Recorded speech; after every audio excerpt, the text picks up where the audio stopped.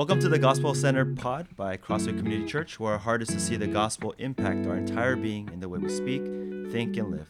My name is Paul, and I'm one of the associate pastors here at Crossway, and I'm joined by our lead pastor at Crossway Community Church in Orange County, Pastor Steve. Hey everyone, good to spend some time with you. We're looking forward to our discussion today as we talk about a very pertinent topic, anxiety. And man, we all deal with that, regardless of how old we are, and the Bible has so many verses on that. And it's interesting, probably the most popular sermons I give by feedback is anytime I preach on these texts about anxiety, and people come up often and they talk about how it really ministered to them. So it is very pertinent out there, and so we're looking forward to that. We have with us also our dear sister Jessica Cho, and those of you at Crossway know Jessica. She's our 6-8 Initiative Director. She teaches, her and her husband Youngsang teach in our youth ministry, been with us since day one. And so we know in that capacity, but we know she does a lot of other things as well. And one of the things that she did recently was she gave a talk at another church about anxiety, and it was very well received, and we wanted to kind of glean from some of the things that she shared. So before we jump into all of that, why don't you just, hi Jessica, why don't you tell us about what you do outside of church? Tell us your profession, what you studied and what you do briefly. Hi. Well, I am a licensed clinical social worker, so I work for the county, but I also have a full private practice where I see about 25 to 30 clients a week, just counseling them and ministering to them privately, one-on-one with families, and some with teens and their parents. Wow. So, and then you obviously studied. And what did you study to get all these things? So, to be able to do all these things? Yeah, I have my master's in social work, and so I am a licensed clinical social worker, and then I also have my doctorate in psychology, and so that kind of. So we're with Dr. Jessica Cho today, not just, but Dr. Jessica Cho. So we're very looking forward to this session together, because I think it'll be very pertinent for everyone that listens. Because we all deal with anxiety. And before Paul jumps into all the questions, I thought we could talk briefly about, in your life stage today, you just what's something that's on your anxiety radar, if I could say. There's a light that's blinking, or a blip that's out there, and it's on there. And I'm sure there's more than one blips going on your radar, but maybe Jessica, what's something that's on there for you?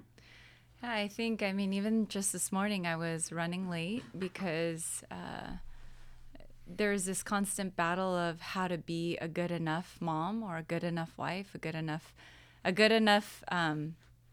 just mom. And my son was tantruming, and being able to sit in that discomfort with him versus, either yelling at him or being angry.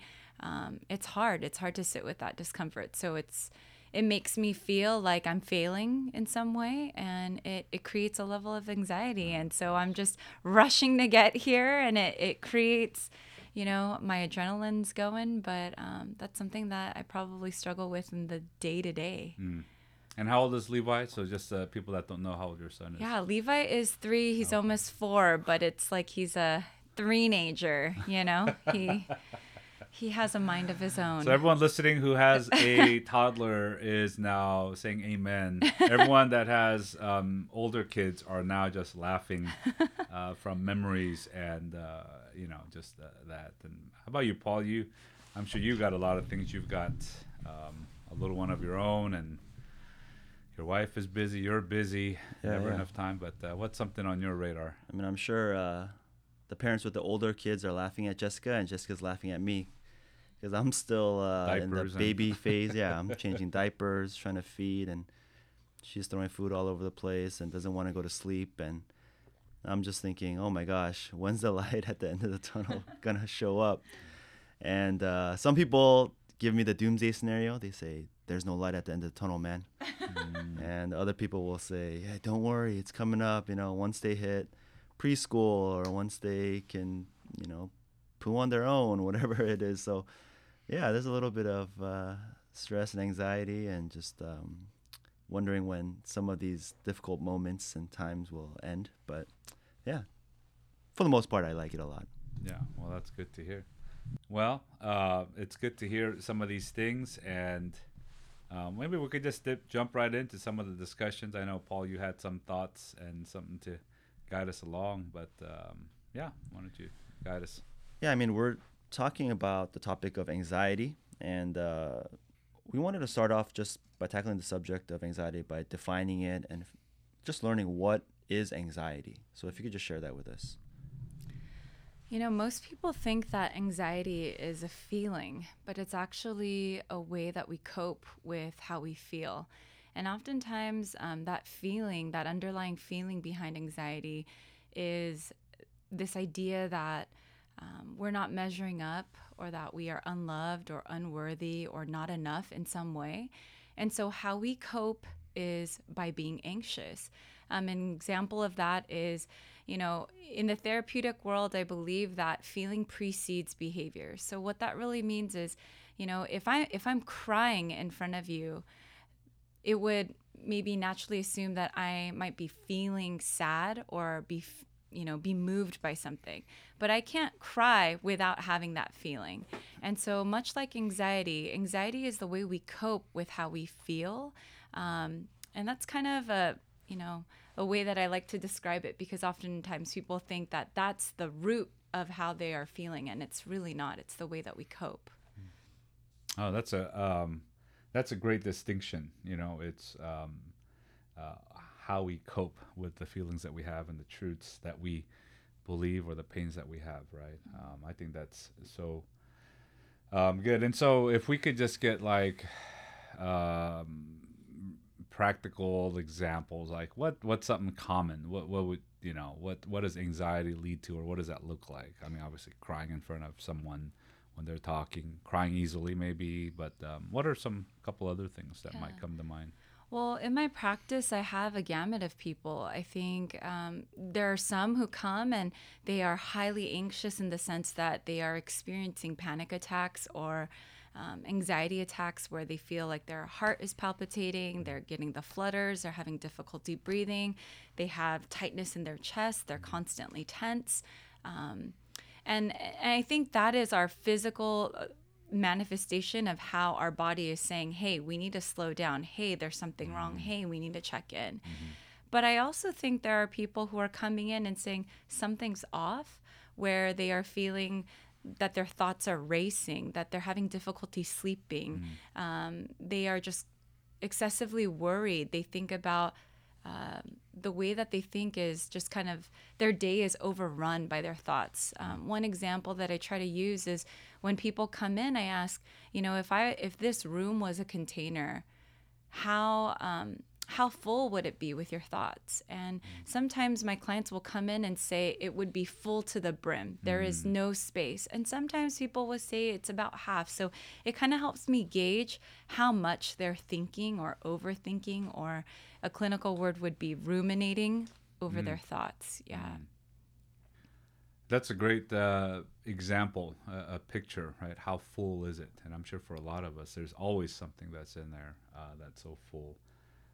It's interesting, the Bible talks about anxiety, right? In Proverbs 12:25, anxiety in a man's heart weighs him down, it says, right? But a good word makes him glad. Anxiety in a man's heart weighs him down. And yeah, the heart is a place that's mysterious. The heart is something that is deep and we don't fully grasp.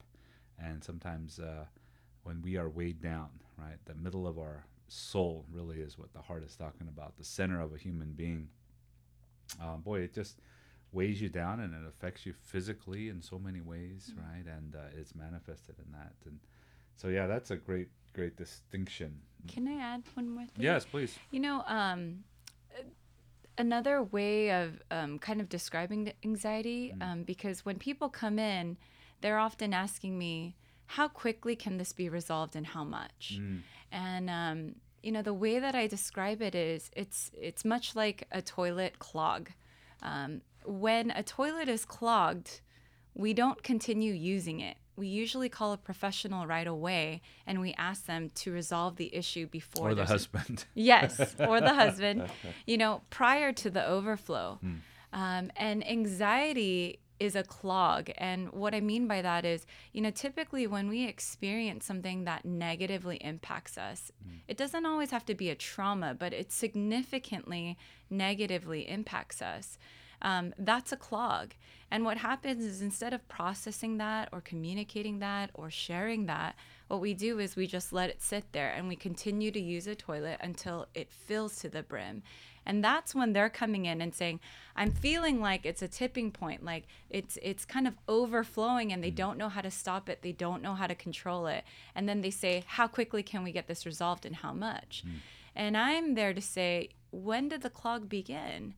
Sometimes it's years, maybe even decades from when it started, and they just didn't realize. And so it's these layered experiences that really compound that experience. I'm working with somebody who's in their 40s now, and we are talking about a 7-year-old experience that she had. Wow. I think that was just like the starting point. It wasn't a trauma. It wasn't anything bad. It was just the experience, the first time she experienced where, wow, I'm not good enough. It was the first time that she maybe experienced that level of disappointment. And throughout her life, that has been confirmed for her because that's all she sees. And so it's just compounded that feeling of, I'm not good enough.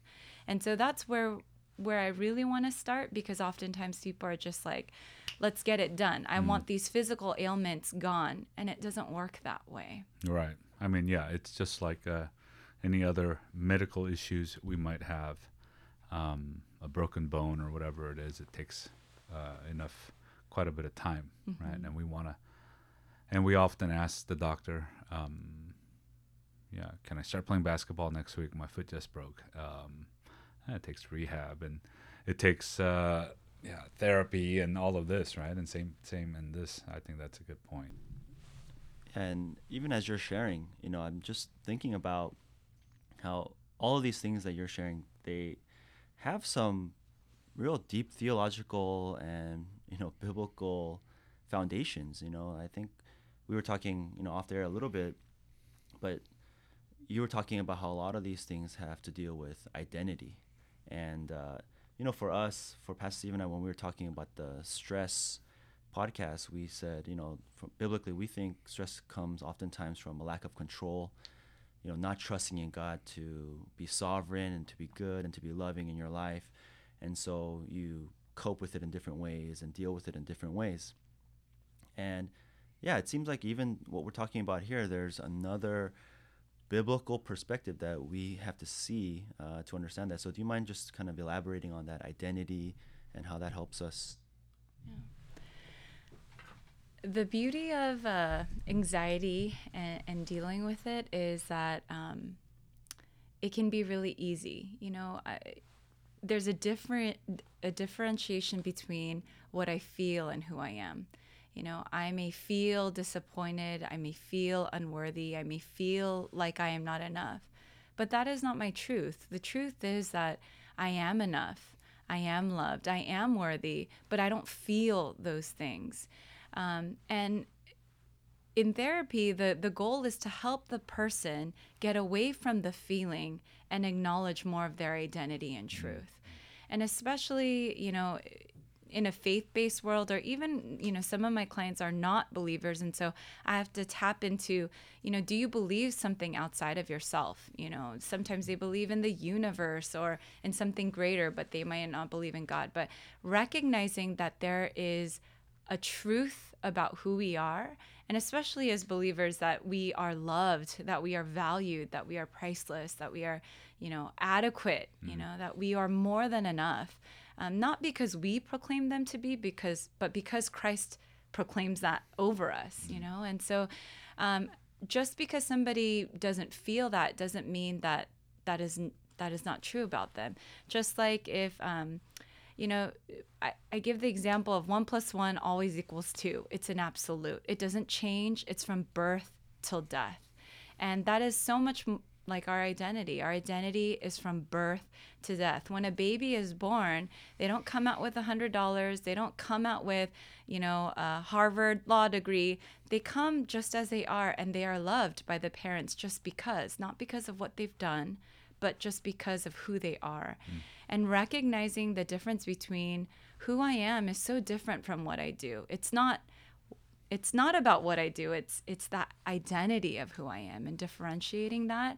It's a powerful but very difficult concept, especially culturally, because so much of who we are is what we have accomplished and what we have done. So that's kind of differentiating. I mean, that's so well put, and I think comes to mind is like these people that Jesus interacted with, and they all had some kind of lie that they believed in, right? So the Nicodemus had a lie, right, in John chapter 3, and that he had to be good and perfect, and but yet he felt the need to go to Christ, and he dispelled some of that. The woman at the well who had 5 husbands and was living with her 6th boyfriend, I guess we could say, she had that. Things that they are trying so hard to achieve. They all come from different spectrums, but yet they all, I guess, had an identity crisis, and Jesus comes to fulfill the identity that's missing there. And so I think that's a great, you know, and you think about Satan as the, you know, the father of lies, the one that accuses us, right, and is reminding us of all of our failures or our pain and trying to identify us in that way. And we are, you know, made new in Christ, and so we have a new identity. And even his temptation, right? Jesus' temptation by Satan. And Henry Nouwen's book does a very unique view on that, of how all the 3 temptations were not just what we see, but it was talking about his self-worth and so on and so forth, you know, and his popularity. Is he relevant? And these are things that hit home for all of us. And so we see this in the scriptures. We see this especially in the Gospels, of Jesus interacting with people, and us having to kind of preach the truth to ourselves, preach the gospel to ourselves, and how important that is, you know. And if I could just add to that, you know, Jessica, when you're talking about how, you know, we're not who we feel we are, you know, our truth and our identity is, you know, for us as believers, is based on Christ. The verse that I always come back to is 1 John 3:20, where it says, "For whenever our hearts condemn us, God is greater than our heart, and he knows everything." And, you know, there's most moments when even in your heart and your feelings, you know, Scripture tells us our heart is deceitful oftentimes, and it tries to make up lies about who you are and to make you feel a certain way. But this verse, it tells us God is greater than our hearts. He's greater than how you feel. And I thought that was so powerful for me too, even when I condemn myself, when I feel guilty, when I feel anxious or stressed. And it says, and he knows everything, right? He knows everything about your life, all the things that you're even hiding from other people or the world or on Instagram, whatever it might be. God knows all those things about you, and yet he's greater than your hearts, about how you feel about yourself. And that really is something that is encouraging for me as I walk in my Christian faith as well. I also want to add to that, because I think so much of what we feel, you know, I talked about how anxiety is a coping. So when we have a low self-worth, or when we have this, you know, belief that, you know, we're not enough, well, guess what? Our behaviors follow suit. And I think that, you know, there's a whole list of ways that we cope. We can cope by being angry, by being anxious, by being depressed, by, you know, by viewing porn, by having addictions, by engaging in all these behaviors that are not benefiting us in any way, or benefiting our families or the people around us in some way. And it's just so destructive. So it leads to a very unhealthy and negative cycle. Whereas if I walked in my truth, if I was able to recognize, you know what, even though this is how I feel. The truth is that I am these things because Christ covers me. I can have a more balanced sense of saying, you know what, I'm not going to engage in that. And I think it totally changes the way in which our lives look like and how we respond to our families and to our communities and to our loved ones. That is so true. I thought it'd be kind of nice, maybe too. Yeah, obviously we want to go to God and we want to address our anxieties, and God cares. And but also there are times I think we all may need some help, right? And I think all of us have that kind of need, and we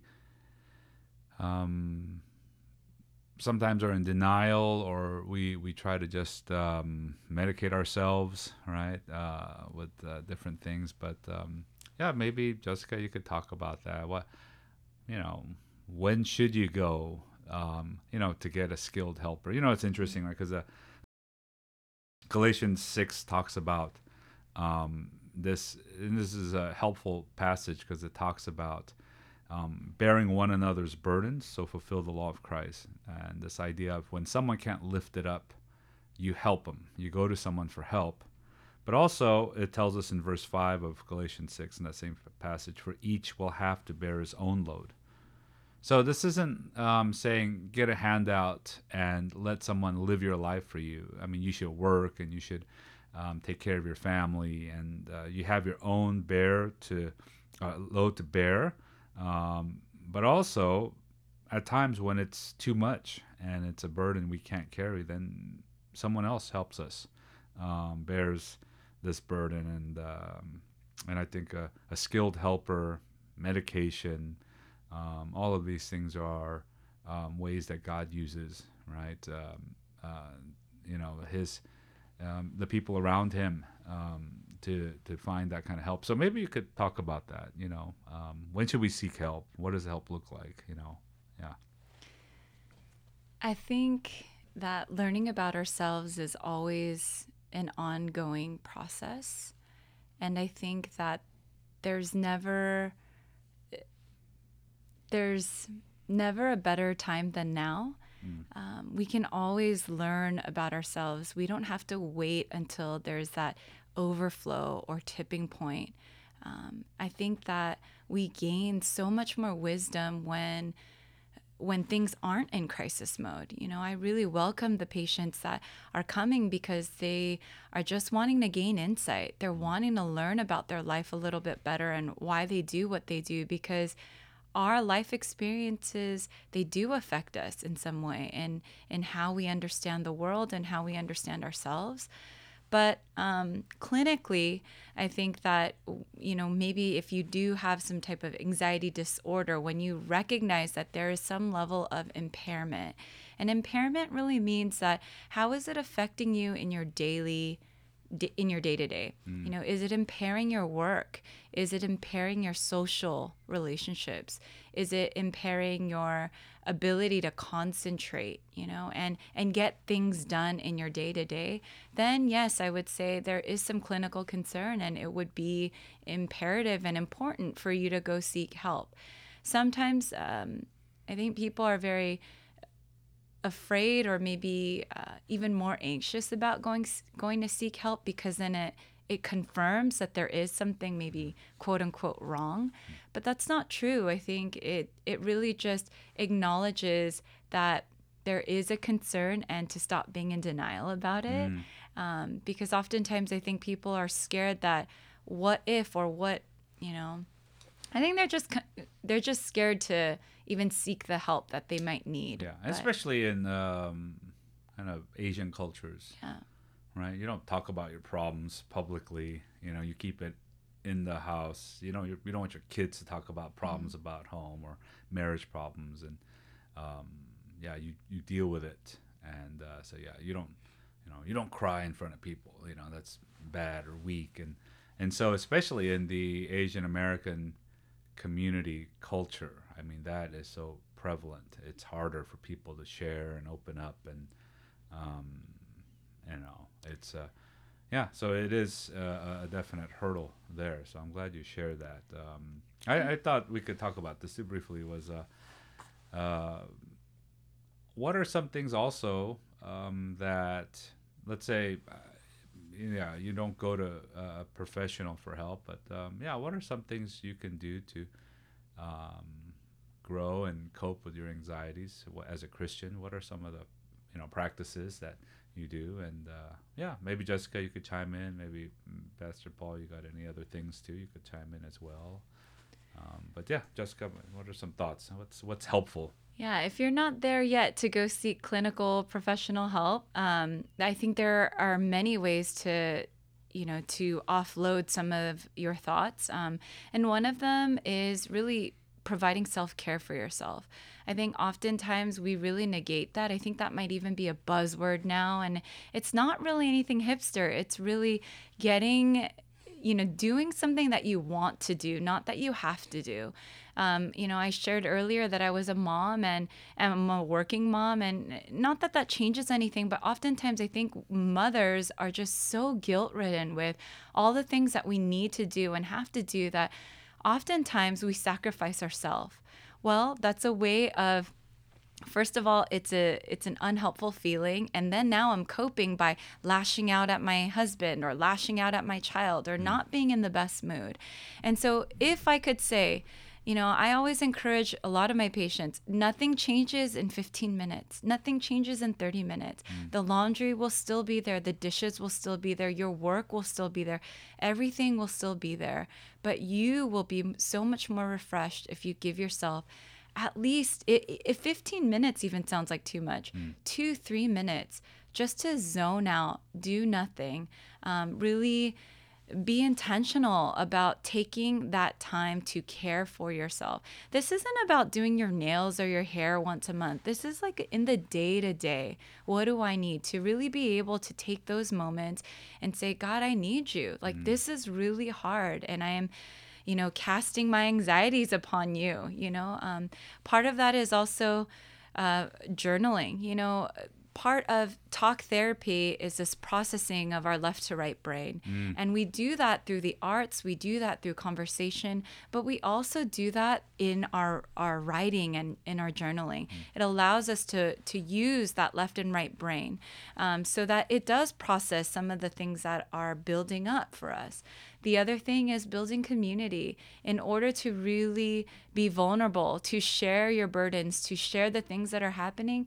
You got to be vulnerable and honest with people that, hey, this is hard for me. This is really hard. And maybe you're not even struggling, but you need to allow people to speak into your life and say, girlfriend, you got this. You're going to be okay. Let me walk with you. How can I carry your burdens? How can I bring you a meal? How can I, just share life with you? And I think oftentimes in a guilt-laced world where we feel like so isolated and we shouldn't share because we need to keep everything together, we don't want to be open about those things, and we need to. You talked about something. You said something, right? Doing what you want to, doing what you want to versus what you have to. I think is a great mindset. Obviously, you want to, go to work and you want to work hard and all that, but those are things you have to. All right, so it's like allowing yourself to have a break, allowing yourself to enjoy. And there's something interesting. I think it's kind of this, people talk about, thank God it's Friday. It's something you're looking forward to. And so I could endure this because I'm going to have a break. Like, I'm going to take a nap today. I'm going to have a 20-minute nap so I can just power through this work so I could have a little break, which is kind of nice, or I'm going to, go for a walk, or I'm going to just, watch my favorite whatever on Netflix, for 30 minutes. And especially in mom world, there's so much there, right? And I can imagine how much the pressure is, even that much more. You can never do enough. Paul, what about you? Any thoughts? Yeah, I mean, it's just sharing all this. I don't know what your hourly rate is, but I feel like I owe you some money right now because I'm learning a lot. And all the things that you were sharing, I feel like are some of the things that I've done in the past to cope and deal with stress and anxiety, whether it's, journaling has been a big part of my life, where I'm constantly just asking questions to myself of, well, why am I feeling this way, or what's going on in the deeper heart of my soul. And a lot of times it allows me the opportunity to just sit there and think through it.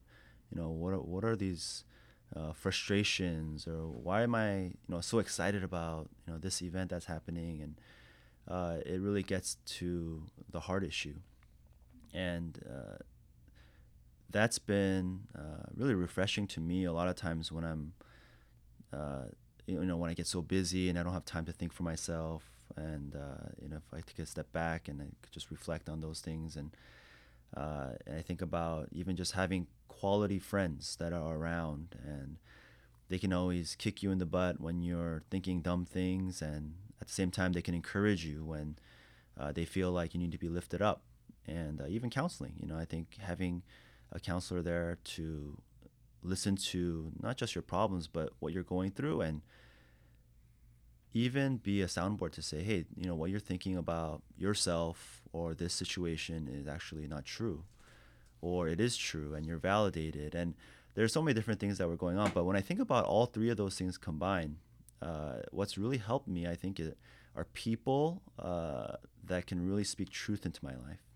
And whether it's God through a prayer journal, whether it's through friends, whether it's through counselors, just people saying, hey, this is what you might be thinking, but in reality, this is what's going on. And that really helps me to understand, like, hey, this is who I am in Christ.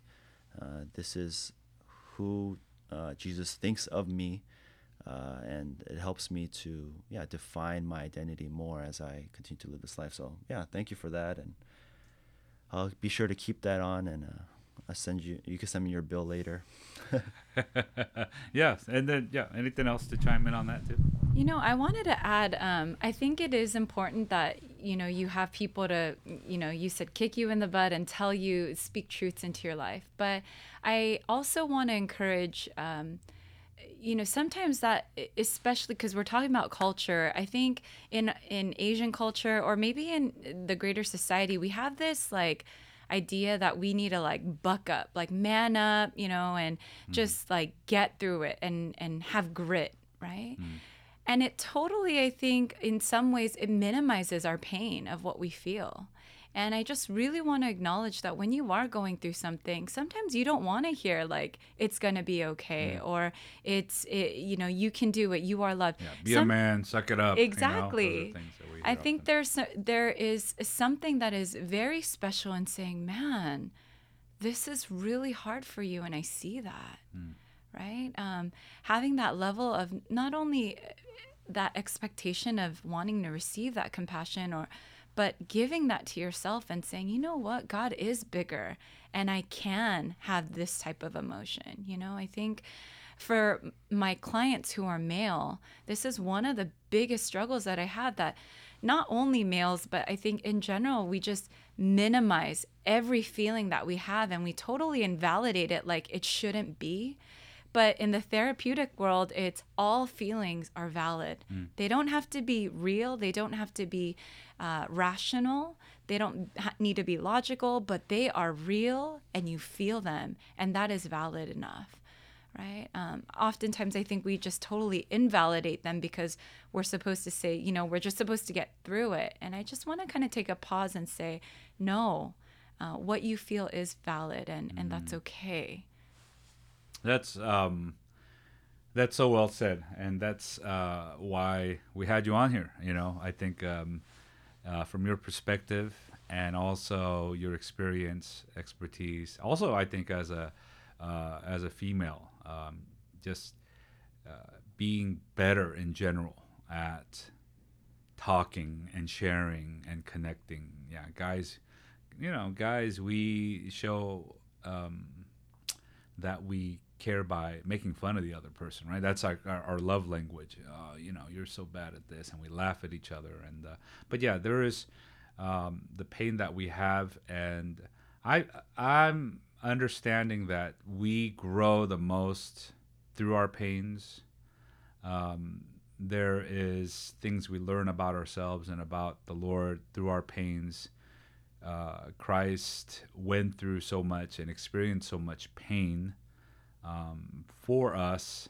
In a way, yeah, he was a substitute for us, but also he did it so that he can empathize with us. And so we obviously can go to him, to someone that understands all these things. And I wanted to just share one thought as we kind of wrap up our time. There's a couple times in the Bible it says to cast your anxieties. The ESV says in 1 Peter 5:7, cast your anxieties on him, on God. Psalm 55 says, cast your burden on the Lord, and this idea of casting, throwing it to God. It's interesting. It tells us in Psalm 55:22, he will sustain you. So cast your burden on the Lord, he will sustain you. 1 Peter 5:7 says, casting all your anxieties on him because he cares for you. And so there's this picture of someone who is our power. He sustains us through it, and someone who cares. Right? How many people do you have that care about your bad day? Most people don't want to hear that, and he cares for us. I was sharing about this last Sunday. This last Sunday I didn't preach, but I went around and I was just talking to people. A lot of listening to people, just, oh, how's it going? And it wasn't anything deep. It wasn't like we had a counseling session or anything, but it was like a full day of asking people their names. What do you do? What's it like? And I was so tired at the end of the day, so I was like, this is why counselors get paid and talkers, not as much, right? And I said, the times I preached 3 times, I mean, there was a fatigue, but man, it was different. To try to go into people's spaces and to hear them. But God hears us. And so, and we're reminded, it's interesting. 1 Peter 5:7 tells us, casting all your anxieties on him because he cares for you. But the previous verse reminds us that we are under the mighty hand of God. And so it's a picture. I picture this big hand, if I could picture, and he's covering us. And we go under it. And we might be in the storm, we might be in the elements, but boy, we have a shelter we could go under. And it's a mighty hand. It's the hand of God. And sometimes we forget that. And so God allows our pains. He has a purpose for it. God allows those around us to help us. God allows healing. God allows this whole process of letting us fight through this anxiety. But we go to him, and he helps us in so many ways. He's the mighty one whose hand that is over us, and so we go to him. And I thought, man, what a good word that is. And Jessica, the things that you shared, some of these things we kind of rattled through in such a short time, but I think it was so helpful, right? The lies we believe about ourselves, having people that could validate some of the things that we go through, the feelings that we have. Giving yourself a little break here and there. I think these are all so many things. And so I pray for us and for all those who are listening that we could grow through our pains, not avoid it, not ignore it, not think that it's some kind of curse from God. But no, it's ultimately it can be a blessing as we deal with it in the correct way. And so let's go through that journey well. And I just want to encourage you. I don't want to minimize what anyone is going through, but let me encourage you to go through it well. And man, when it's out of your hands, and go to someone. You have some thoughts that just aren't so helpful, go to someone. God uses others to help us. God uses skilled people to help us. And so go to someone else, seek some help, and see how God could redeem those things. And so I just want to encourage those who are listening with some positive thoughts there.